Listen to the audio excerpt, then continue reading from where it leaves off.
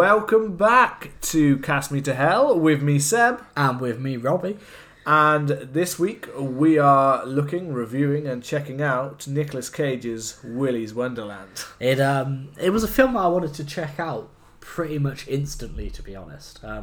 Nicolas Cage has been doing these really weird films. Like, I always remember from Nicolas Cage, like, he had a period where he won an Oscar, and he did really good films. Leaving Las Vegas. He did all these kind of actiony films like Con Air, The Rock, and just badass films. And then he did the earliest Cage film I remember is Gone in 60 Seconds. Yeah. And then obviously he did stuff like Season of the Witch, National Treasure. Next. I don't know why that pops into my head. He did all of these weird big budget films that everybody hated, critically panned. Not National Treasure, by the way. National Treasure is a national treasure. Yeah. You can't deny that one. But yes, you're right about most of those ones were just. It was like he was just making constant terrible decisions. Well, I think apparently I heard that he spent all his money. Yeah, and even on castles in Scotland and stuff. So he was comic books. He had he had literally one of the most expensive. In fact, I believe he had the first one, the first of Superman or something. Wow. And it got stolen or something like that. So he literally he just was basically just giving away money. Yeah, but then he kind of had this resurgence where he started making all of these small. He went even lower than the knowing, knowing and stuff like that. That was going to a certain point, but he went down to we're talking direct to DVD kind of level of. But he did Mandy, he did Colour Out of Space, he did Prisoners of the Ghostlands, and Willy's Wonderland. He started, he does these. He started to do small. At first, he was doing directed literally just shit. Just action. They all do that. The stuff that you see a lot of it now. Obviously, Bruce Willis in his downturn. We understand why he was suddenly making so many projects, and it normally does tend to be it's money. It's I guess it's their job, and they're just taking anything they can. Nicolas Cage was absolutely skint, as he said, and when he was making especially those direct-to-DVD ones, he was literally bankrupt completely. So he needed to make any project that they would give him. If they'd put something in front of him, he would do it. The same reason, I believe that Bruce Willis was doing anything and everything because of what we found out now of what was happening. John Travolta basically had to support a family by himself. He had to just do whatever he could do. Yeah. So all of them actually have a kind of a sad reason for why it really is, they've had to do. A lot of them are these class A actors, and people are like, why did they make these shit? And it's actually normally because they're either broke. Nicolas Cage is a little bit less sad. It seems like he did it to himself by just being Nicolas Cage and being like, you want to buy a gold toilet? Fuck yes, I'll buy a gold toilet. You know what I mean? But you're right. He started, but in between making these, it also meant that upcoming filmmakers actually started to be like, you know what, Nicolas Cage, and he started to seek out ones that, yes, could still make him some money, but also could be he could star in it just to do. So like you said with Mandy, and he did ones that are more Pig and stuff like that recently, and that's obviously as his uptick kind of thing. And he was rarely in any big blockbusters for and he hasn't really been in any major ones for quite a long time now. But Nicolas Cage has always had this weird energy. Oh, and these films, these films kind of allow him to channel that really. Yeah, which is kind of what I love. And jumping straight into Willy's Wonderland is. For those who haven't seen it, it's basically Five Nights at Freddy's, It definitely is. So whoever made this is taking inspiration without having the IP of Five Nights at Freddy's, which is being made apparently. Yes, it is with Matthew Lillard and Josh Hutcherson. Yeah, and which is an interesting combo. So I'm excited about that. Yeah, but my main thing is it is such a weird thing because we don't have these in the UK. We don't have Chuck E.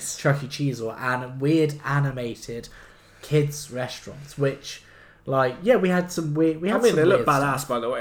They look badass, but they look badass until they're 10 years where they've been closed, and you're like, that's actually really creepy. Yeah. So I can see the appeal to the film, and I think this is one of the main things that kind of struck me about Willy's Wonderland in particular is we're getting a lot of these kind of like 80s throwback films. Yeah, and Banana Splits, which I haven't seen it, but there's one Banana Splits film which kind of has a similar kind of... Yeah, and we've got 80s nostalgia going on, obviously. But and away from the idea of just like, you know, like the neon lights and the synth music and stuff like that. Yeah. But this film for me had more of like an actual feeling, like I could imagine this coming out in the 80s, because it's a weird enough premise and it kind of just gets into it, you know. It does, and I mean, you've obviously, again, with Nicolas Cage, you've got a completely silent... Which is awesome. No, he has no dialogue. He doesn't have a single line of dialogue. He's just called the janitor. Yeah, apart from making occasional noises and the crazy sounds, which is kind of, I guess, all you want out of Nicolas Cage. Yeah. It's not so much about the dialogue all the time. Not that he doesn't have amazing dialogue when he's got it, but you kind of just want him to just stand there, be a bit crazy, and make some noises, and you're like, yeah. And the fact that, I mean, there's a part of me that wonders in one way whether this was written for him like that, or whether Nicolas Cage was like, yeah, I'll do it, but my idea is I'm this silent badass. I've got a badass car, I've got badass glasses, I play pinball for half the film. And just Kane energy. And that's it, and Kane pop. Yeah, and well, it started as it was a little script, and then it was on a website. I'm not sure what the website was, and from there, it just started to slowly pick up traction, and then got into a feature-length film, a feature-length project, and then Nicolas Cage actually heard about it, and I believe he reached out to them and was like, sounds fucking badass. So like you said, maybe he was like, why don't I not do anything and just batter animatronic robots? Because that's kind of what it is. I don't know why. I just have this strong feeling that this is his character choice. Absolutely. Yeah. This is Nicolas Cage coming onto a film and basically being like, I love it, but I want to be this. This is what I want to be. Yeah. I want to be this silent, like almost in his head, like, I'm going to be a futuristic silent samurai. Yeah. I'm going to bend people's minds with this, and I will destroy anything that comes near me. But I'll also only be on set for this many days, so most of your shots you need to make up with one thing. And that's a goddamn pinball. I will play no other game but a pinball. They'll be like, do you want to play like an 80s, like, do you want to be Pac-Man? No, a goddamn pinball. Yeah, but so like the film begins when the janitor, as we were just calling him, it's weird not to have a name for a character. I love that. But it works with the character because he's basically an anonymous. He's just a mystery, and it works with the film because there's so few characters in it. Yeah. But he's driving in Hayesville, Nevada, and his tires pop. So the local mechanic comes and says, like, I can, and the owner, Tex McAdoo, I love the name, and he says, we can fix it, there's no ATMs nearby or anything, but if you stay overnight and clean it, and clean, Willy's Wonderland, then we'll fix your car for free and you can drive in the morning. And it's a cool premise because it gets straight into it. One thing, I love the fact that the guy basically just reminded me of the Texan out of Simpsons. Yeah. Basically like he's got his guns and things like that. And I also love that the mechanic was constantly had in his mouth, which I couldn't work out. Because in my head I was thinking, logistically I was thinking, that must be some kind of tobacco. That must be some kind of cigar.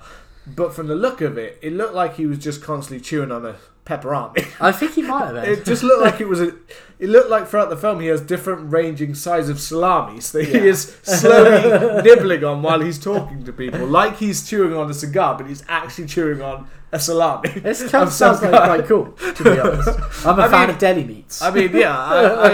I mean, it kind of made me want a pepperoni. It kind of made me want to just walk around like this badass, like, I just chew on salami. you guys think you're cool for smoking that tobacco, but I'm here with my salami. You can't beat that. Yeah. You can't be chewing salami walking down the street level of cool. Yeah, it kind of reminded me of the the episode of It's Always Sunny with the chewing gum, you know? Oh yeah. It's like I want that. The top dog's always grazing. The top dog's always grazing. Yeah, and it's just like that. He's just chewing this like bit of pepperoni. But I don't know. There's just something about the film which, for me, balances this really like fun, like humorous side with some really. It's pretty brutal in places, and then it's also actually really quite creepy. Like when we first go in there, and the janitor's just like, "Nah, fuck it, I'm just gonna get to it," and he's just cleaning. There is an amazing. This is the thing. Like, I think almost this film so easily could have been terrible. Oh yeah, it could have. Like so, like easily. Like there's a balance to this thing. So like we said, like Five Nights at Freddy. So Five Nights at Freddy just basically. I mean, I've only actually ever played it on a mobile, but like it's basically like you're watching on the security cameras. You change between them, and each time it gets moved. I know there's been different versions now, but I'm pretty sure the original was just like you're basically like the security guard watching the cameras. Security guard, and it goes around and it slowly gets closer. And to be fair, that concept worked really well because it is actually a pretty creepy thing where you're like suddenly like, oh shit, and this obviously is taking inspiration from that kind of idea. But but the way it builds straight away, like you said, like when he walks in, it's legitimately kind of a. You do see the characters like in shadows and stuff throughout the film in the background, like slowly, like sometimes they start to slowly get closer and closer. So it really works with that kind of. It's an old place that's got lots of shadowy corners and shadowy areas, and it's also kind of cool to just see this kind of rundown kind of place. But what balances it is Nicolas Cage is just. He's just getting on with it. Like he could have just walked in and just done fuck all for the whole time, but instead there's something almost charming about the fact that this guy seems to be like a mysterious badass. Yeah, but he does the work. Yeah, he's proper doing the work. Like, and you're just following him. And I'm not sure how many actors I could have just watched basically in some extended scenes where he's just cleaning, and I'm just like, I'm down for just watching Nicolas Cage clean. Well, we just we get like we see him cleaning, and then we see there's I can never remember I can't remember the woman's name, so I'm gonna Google her. It's Liv, and she turns up, and her and her friends are kind of like attempt to burn it down.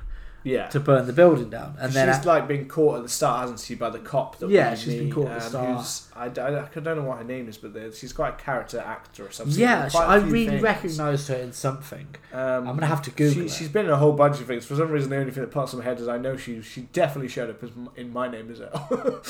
She's definitely an actor like that. But she's been in other horror films as well. Yeah, but there was one. She always plays like she always plays like a country woman, or I don't know, or something like that, like a mother, or it's Beth Grant. Is she not in? I feel like she. I don't know why. I feel like she's in one of the Texas Chainsaw remakes. I feel like she is. And I feel like, or if she's not, she seems perfect for the role. Well, so cast her in the next one. So she was in Child's Play 2. She was in Dr. Dolittle, your favourite film. She's in Donnie Darko. Are we talking about Eddie Murphy? Yes, the original. There you go. She was in Pearl Harbor. I think it might be Donnie Darko that I feel like she really sticks in my mind from, because she's, like you said, she's. I've seen her in definitely much. In TV. I've seen her in loads of roles. She's been in so much. I'm sure she's. Like I said, I'm sure she's been. I'm pretty sure she's in Friends as like a crazy lady that finds she's in episode. Gives Phoebe the can of thing that has the thumb inside of it. Yep, she's that episode, the one with the thumb. I'm pretty sure she's in Brooklyn Nine-Nine, My Name Is Earl. She's been in so much TV, but The X-Files. The X-Files, yeah. Malcolm in the Middle, Diagnosis Murder. Yeah, she is. She's a hard-working actress. My Name Is Earl. Yeah, I knew she was. She's The Office. This is where I knew her from. She is Dwight's babysitter. She's Dwight's babysitter. That's how I knew her. Yeah, she's Dwight's. But she's in so much. But she is in so much, and I'd be surprised if there aren't more horror credits on there. Oh yeah, definitely. She seems perfect for horror. But again, oddly though, she's normally typecast as like.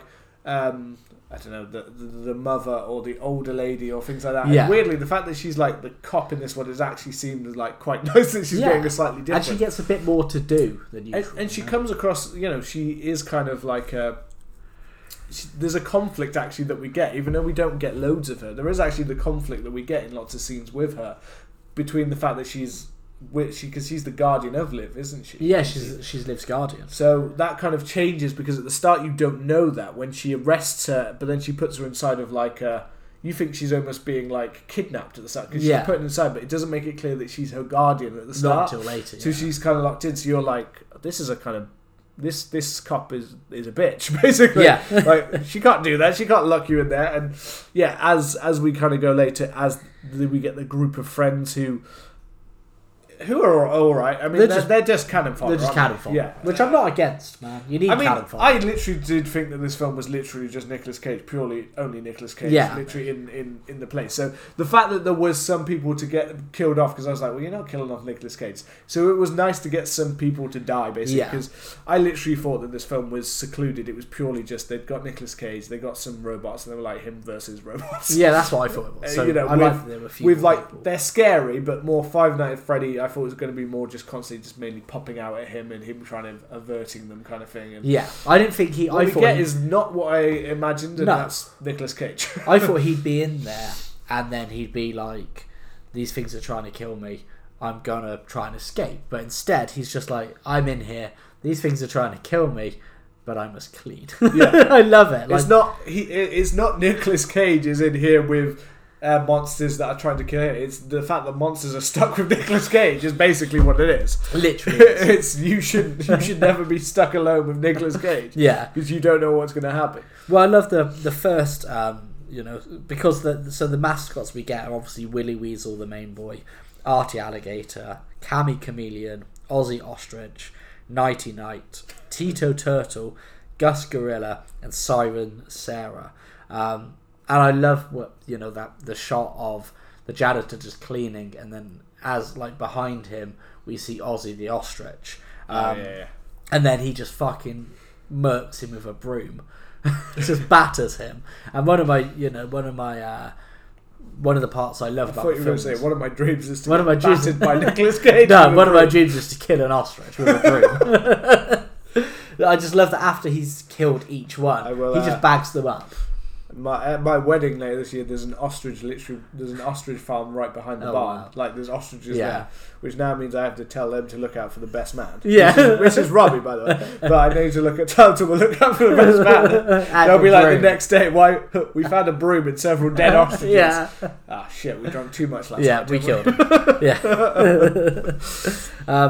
But yeah, I just think it's like that's awesome, and then we get a scene where Liv enters to kind of tell the janitor because he's in there, he's locked in, and he gives no shits. He don't give a fuck. He doesn't care. He's like, "I'm here for. I've got a deal. That's the deal." And he cleans. I love that he cleans the bathroom, and we watch him clean all of the bathroom, and then he gets attacked by the gorilla, and he just curb stomps the gorilla's head in. And it's so fucking funny, man. And it's this kind of odd, like, it's like an oil, but it kind of has a kind of reddish, like a blood. It's kind of But it's brutal the way that these guys are dispatched, and you're kind of like, oh shit, you shouldn't have fucked with him. You shouldn't have, but it's so class. Like, but as I said, I found something weirdly soothing about just watching Nicolas Cage cleaning. Yeah, well, it was very mindful. Just cleaning the thing, you're just there like, look how nice and clean he's got that. Yeah, it was awesome. The man doing a thorough job. Hire Nicolas Cage to clean the bathroom today. To clean it. He might burn it down after he's cleaned it, but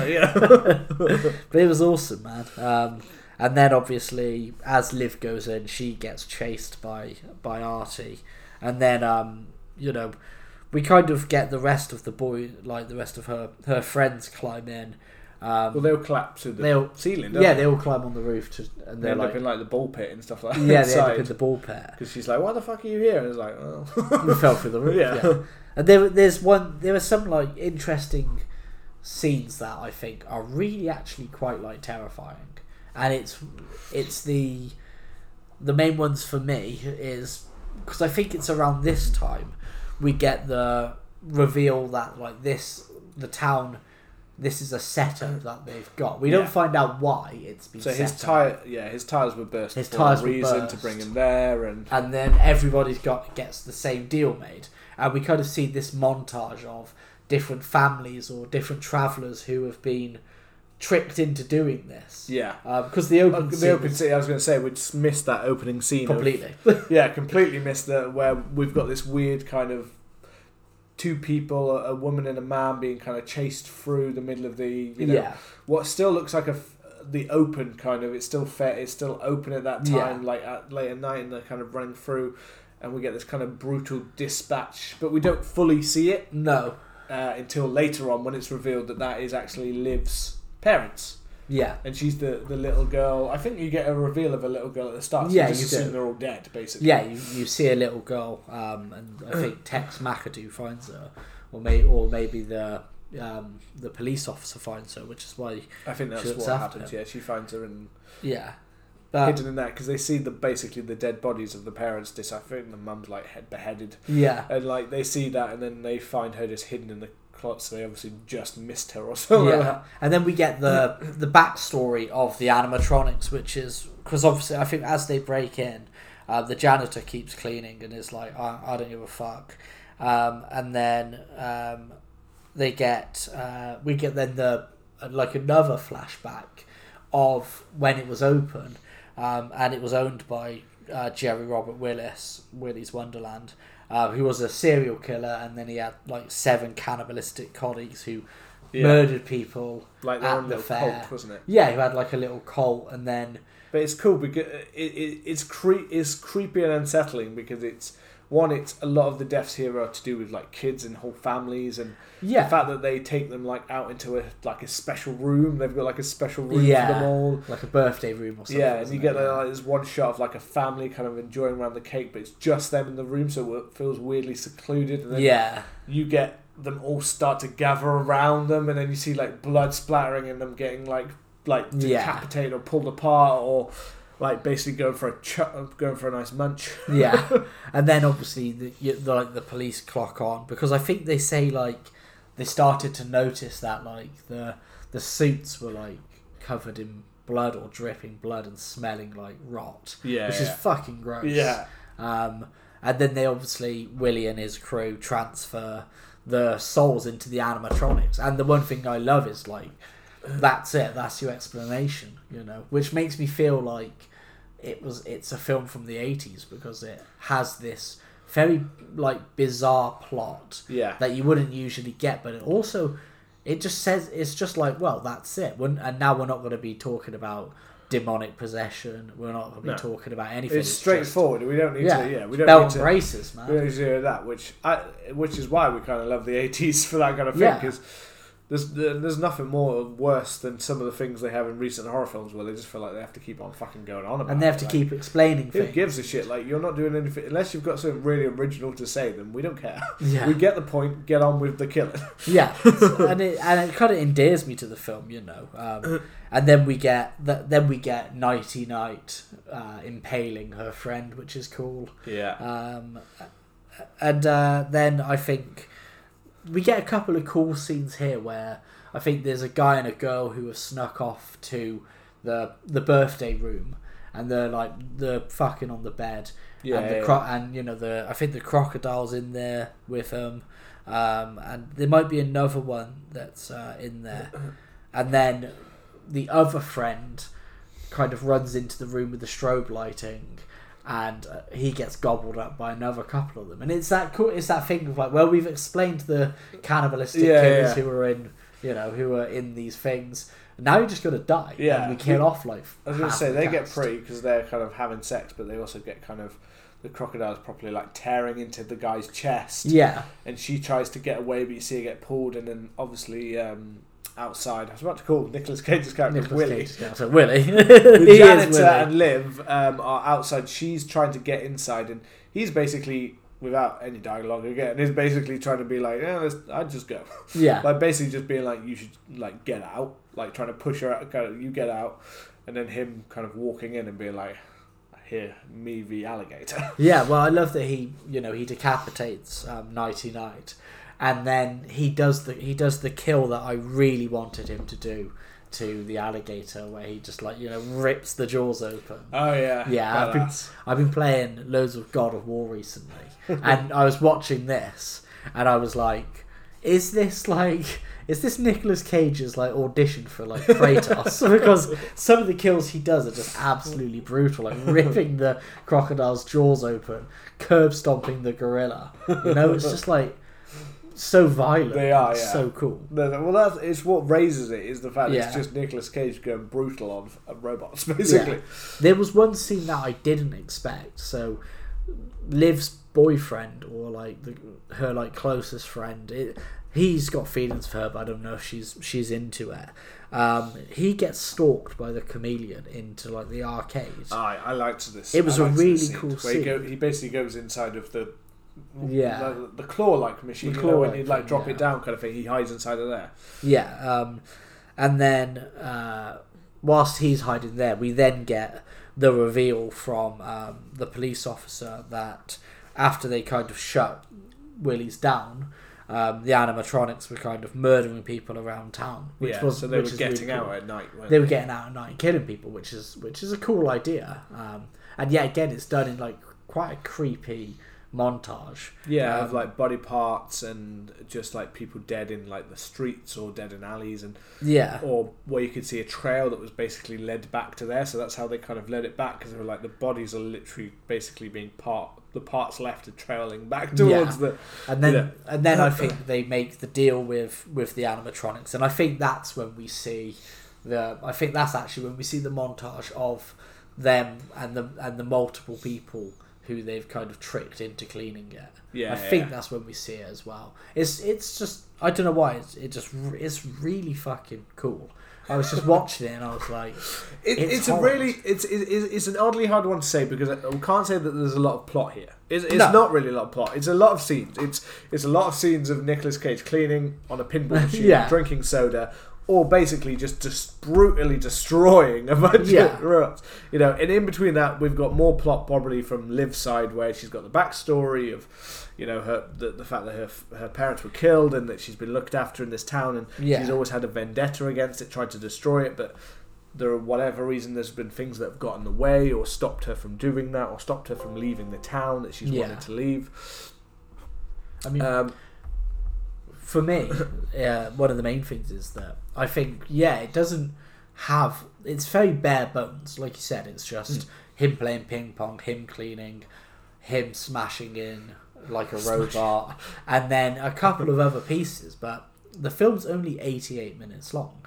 Yeah. And I think it's paced really well. It's almost like, because it's so bare bones, but it's very short.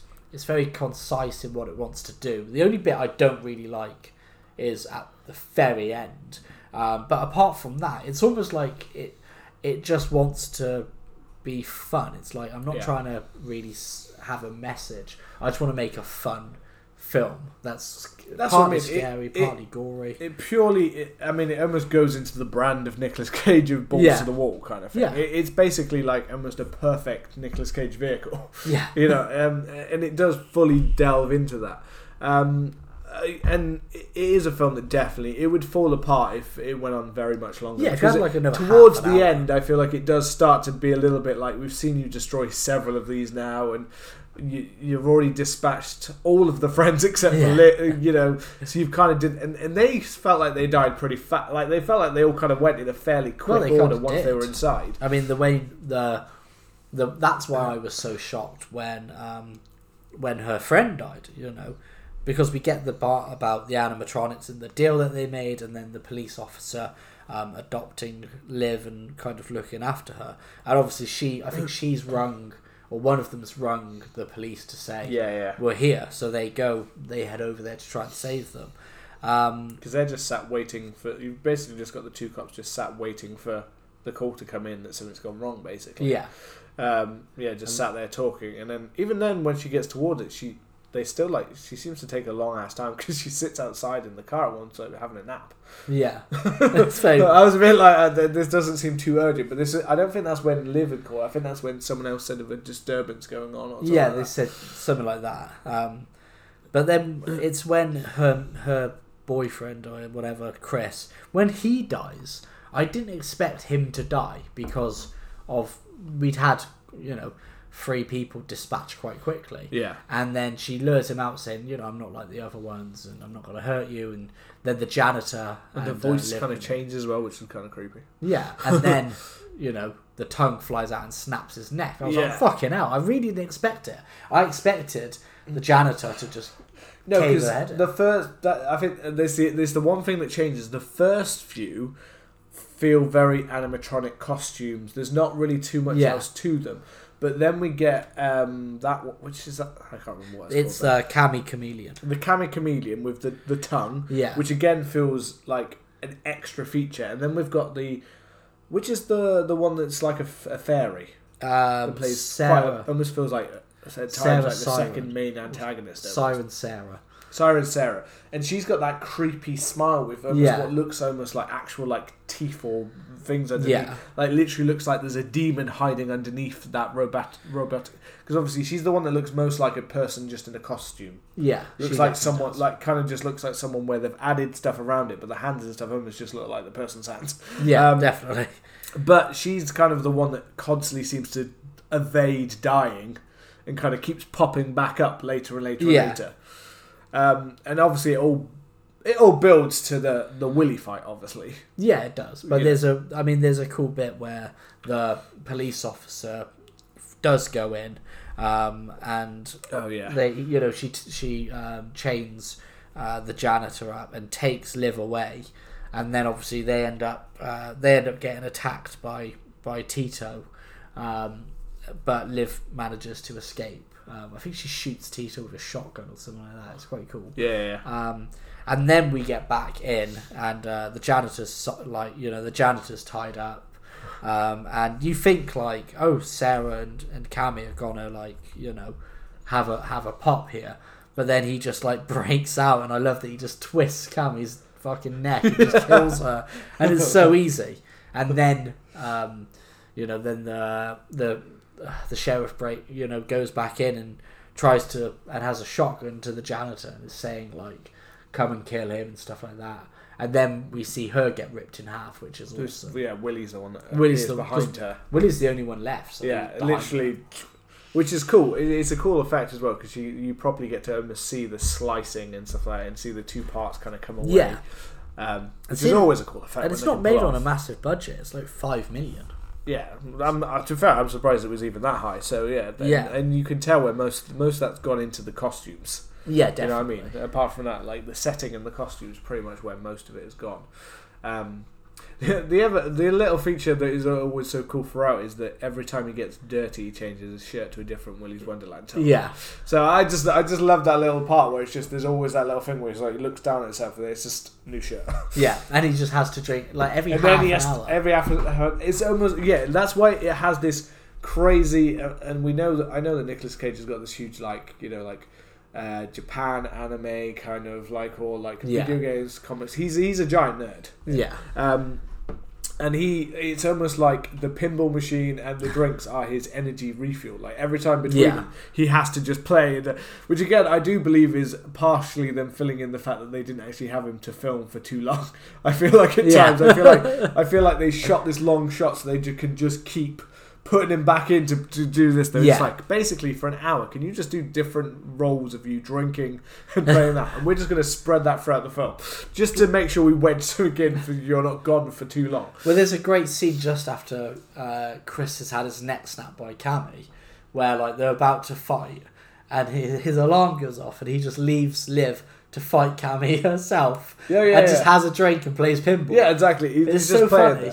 And it's funny because he goes from a kind of quite at first quite serious to then by the time he's had quite a few of those he's dancing around and he's just tapping the pinball machine and he's just loving it. He's loving life, and that is, I mean, again, most people have pretty much only come for this film. Maybe the robot, the whole Chuck E. Cheese kind of thing has drawn you in, but you pretty much just come because you want Nicolas Cage to see him destroy it, and it gives you exactly what you want. Oh yeah, and it gives you basically are coming to watch the brand that is crazy Nicolas Cage. Yeah. There's actor Nicolas Cage. There's some and he can be a very good actor, even a serious actor when he wants to be. He's a very good actor in many ways. Yeah, he is. But there's also the crazy Nicolas Cage, which everyone just loves in its own way. I mean, we've got all of these memes and online, and and the one that's doing the rounds like crazy at the moment is the clip of him in Unbearable Weight of Massive Talent with him and Pedro Pascal. Where you've got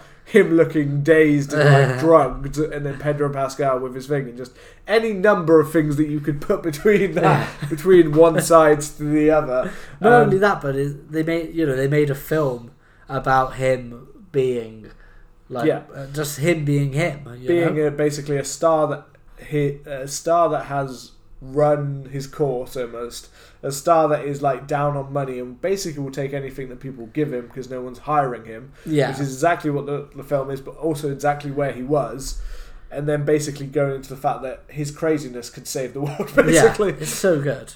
And I love this stage of Nicolas Cage's career. I like the fact that he's in this, not so keen when it goes.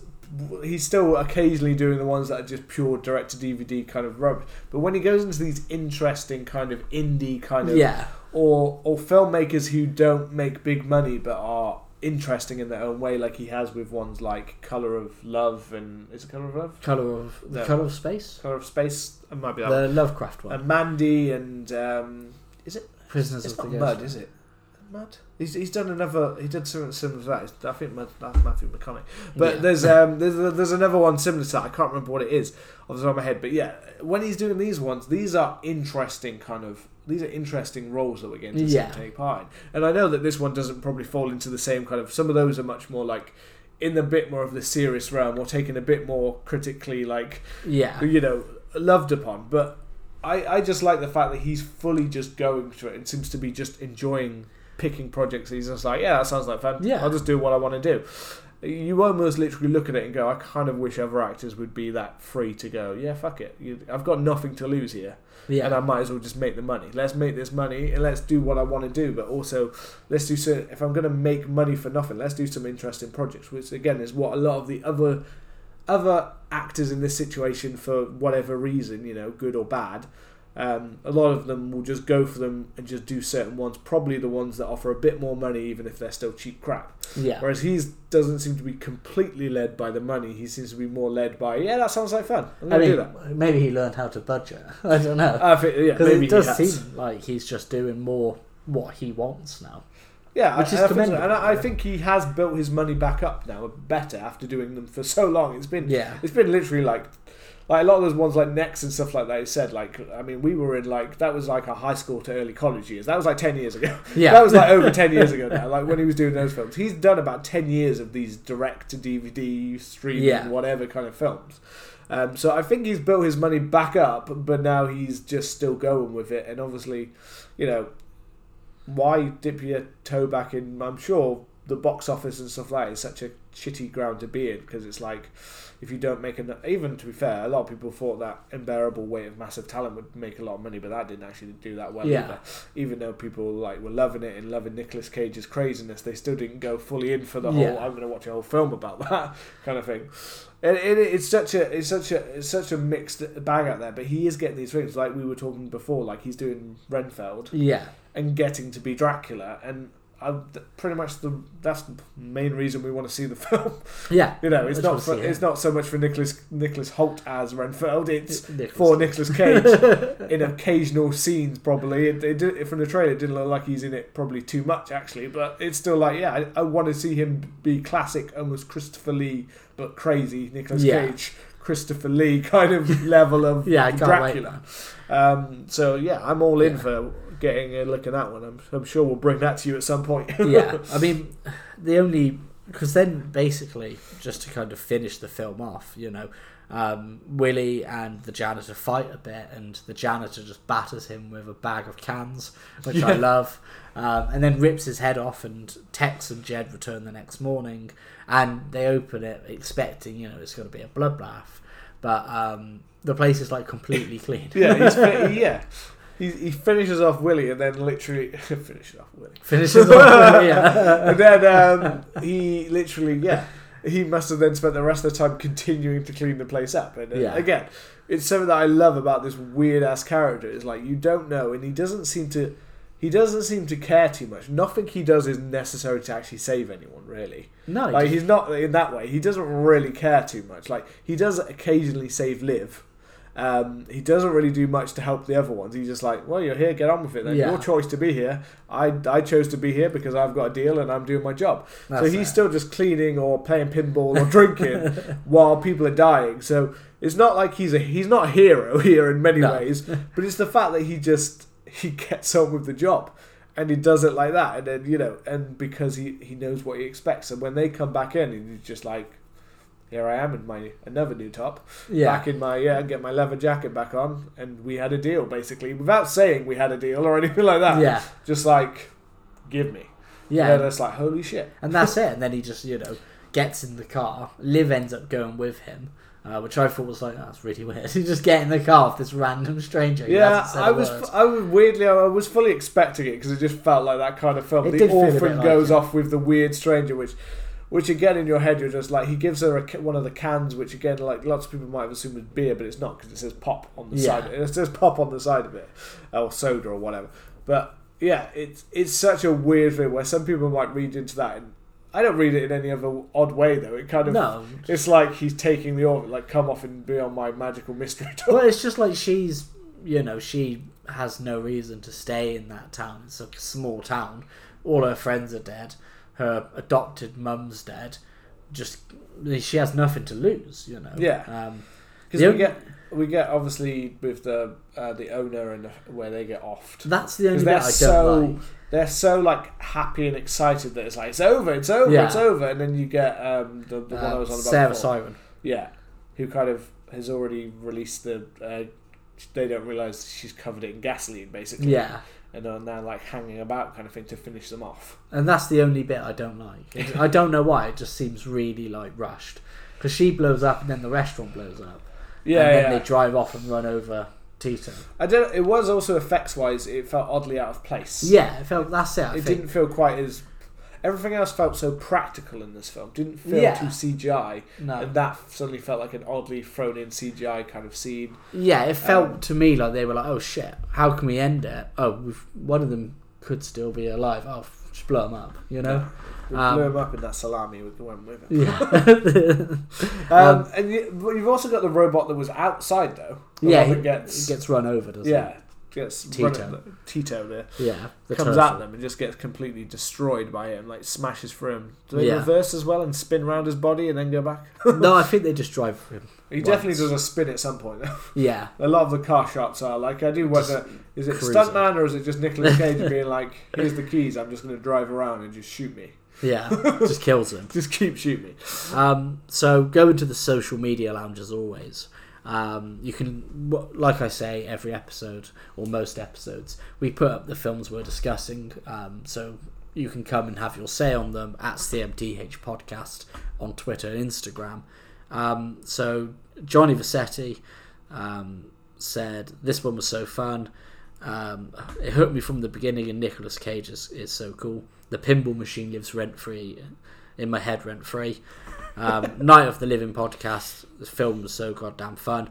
Now Cage Fighting, who are a bunch of Wolverhampton boys, said it was one of their favourite, and they actually have Willy in the logo, and they are a Nicolas Cage podcast.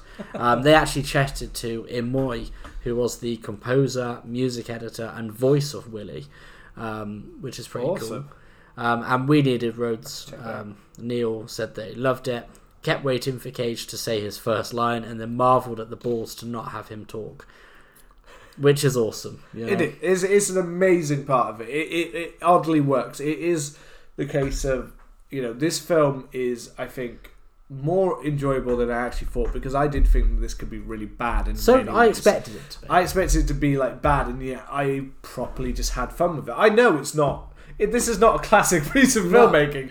This is not. This is almost rude and crude and just mad and crazy, just like you'd expect. But this is exactly what I wanted in many ways from Nicolas Cage. I wanted to see him fight robots. Hell yeah! And oddly enough, I didn't realise I wanted to see Nicolas Cage play pinball and clean clean a building for so long. Yeah. But those are the highlights. I'd probably get rid of half of the teenage cast. Yeah. And just continue to let me just watch him clean for a while. And play pinball and maybe throw in a little bit more of that, like him getting like them trying to pop out of him and him just ignoring them, just walking past them like I don't care about you. Like, I really respect them committing to him not saying a word, because I was expecting him to either be really over the top, or I kept waiting for one-liners. I kept waiting for something. Some crazy one like I was thinking this film's perfect for it. Exactly. It's very 80s. And Nicolas Cage could have totally brought it with lines and stuff like mad ass lines, but weirdly, I think it actually would have brought the film down. It feels stronger. It's stronger with him not talking. Yeah, which is odd because I in many things he's fantastic with his lines and his crazy ass lines that he comes up with, but in this case, it weirdly raised it because I was weirdly kind of like, I respect your choice. Oddly enough, this makes it stand out, whereas most actors would not give a chance of doing that. Yeah, I was just like, this is totally you doing what you want to do, and I'm down for that. I know that might not be the case, that it may have been designed like that, but it just totally felt like, so I felt like Nicolas Cage would be full on like, that's what I want. Yeah, I don't want to talk. Can you hide my face? Yeah. Can you hide my whole body? You can basically just cover me over the whole film. Just wear like a green. Can I be one of the? Yeah. Can I be Willy? Can I dress as him the whole film? How about that? Like was his original pitch. I'll be in the costume. Yeah. And they'll be like, we can't. We kind of don't have a lot of money. Like the reason we get $5 million is because you said you'll star in it. Yeah. They'll be like, I'll star in it in the costume. We kind of need to see you. Yeah. Or at least you need to be the voice of the costume. I'm not talking. Yeah, I'm not saying a word. What do you want? I'm not saying a goddamn. I envision this as it. So Willy needs to talk because he's meant to be an animatronic. Okay, all right. I'm not being Willy. I'm not being Willy. I'll be a silent janitor. As in, you do something in the film. No, I'll just stand in the corner as a silent janitor. I'll play pinball. Yeah, I loved it. Man. It's so good, and I don't know. There's just something about it. Like, so apparently there's talks of a sequel, which I'm completely open for, but I wonder how they would do it. I was more thinking I was watching it going, I could follow this character more, but it wouldn't be the same thing. It would be like basically his character in a different horror setting. I'd be up for that, yeah. Like basically follow his character as he gets into another wacky adventure, basically. So it's not another like Five Nights at Freddy ripoff. It's a completely different thing. Him v zombies, that'd be awesome. Him v vampires, him v I don't know, him v some odd creatures from the lagoon. I would love that. So that's what I mean. Like I could follow him just basically being like he's not a supernatural hunter because he doesn't seem to have any interest in getting in the situation, but he'll get himself out of the situation. Yeah. Basically, I could follow him like that, just him driving around in his car, basically constantly ending up in some weird supernatural situation. Yeah, and just having to. And that's it. And that's all you need. As long as, and again, I assume he'll just have to have a pinball machine somewhere nearby. And he'll have to have his special brand of soda in order to survive the night. But no, this was a pleasant surprise of a film. Yeah, it is more fun than you think, and if you want to just pass an hour and a half easily, then just pop it on. You'll like it way more than you expect. And again, I'm not trying to justify this as great. To some people this will be absolute shit. Of course. But this is a trash Nicolas Cage film for them. But if you like Nicolas Cage, and especially like crazy Nicolas Cage or just off the chains kind of thing, then you'll be fully in for this film. Yeah, no, I could definitely. I think this will be like a rainy day favourite. One of those films where you can just watch it many times. It's not going to win any awards, but not all movies need to. It's just a fun film. It's filled with. I was going to say that Five Nights at Freddy has a lot to live up to, but then in my head, actually, Five Nights at Freddy doesn't have to be like this film because we don't have to have Matthew Lillard destroying robots and stuff like that. I think he's got to voice one of the bad guys. That's what I've heard. Oh, is he the voice? I thought he was actually in it. That's what I've heard. He's got to be voicing, or he's got to be the bad guy. It's my fault that I basically wanted Shaggy being chased by. I just want Scooby-Doo 3. I'm still disappointed to this day that we won't get that film. Maybe one day. I'm pretty pleased that we got through this whole episode without saying beat Willy, or he beat Willy off, or something like that. You know. I mean, we had we had the Willy, we had Salami, we had many moments that we could have got into, but yeah, I feel like we've actually kept up for such an odd, crazy film. We've been quite good boys. We have been very good boys. Well, I guess that's it for Willy's Wonderland. If you've enjoyed the show, then please leave us a lovely review. If you're listening on Apple Podcasts, put a 5-star and just put beats off Willy. Hit the subscribe button. And we will see you next week. Come and find us on Twitter and Instagram at CMTH Podcast. Stay safe and avoid going to any animatronic restaurants. Goodbye.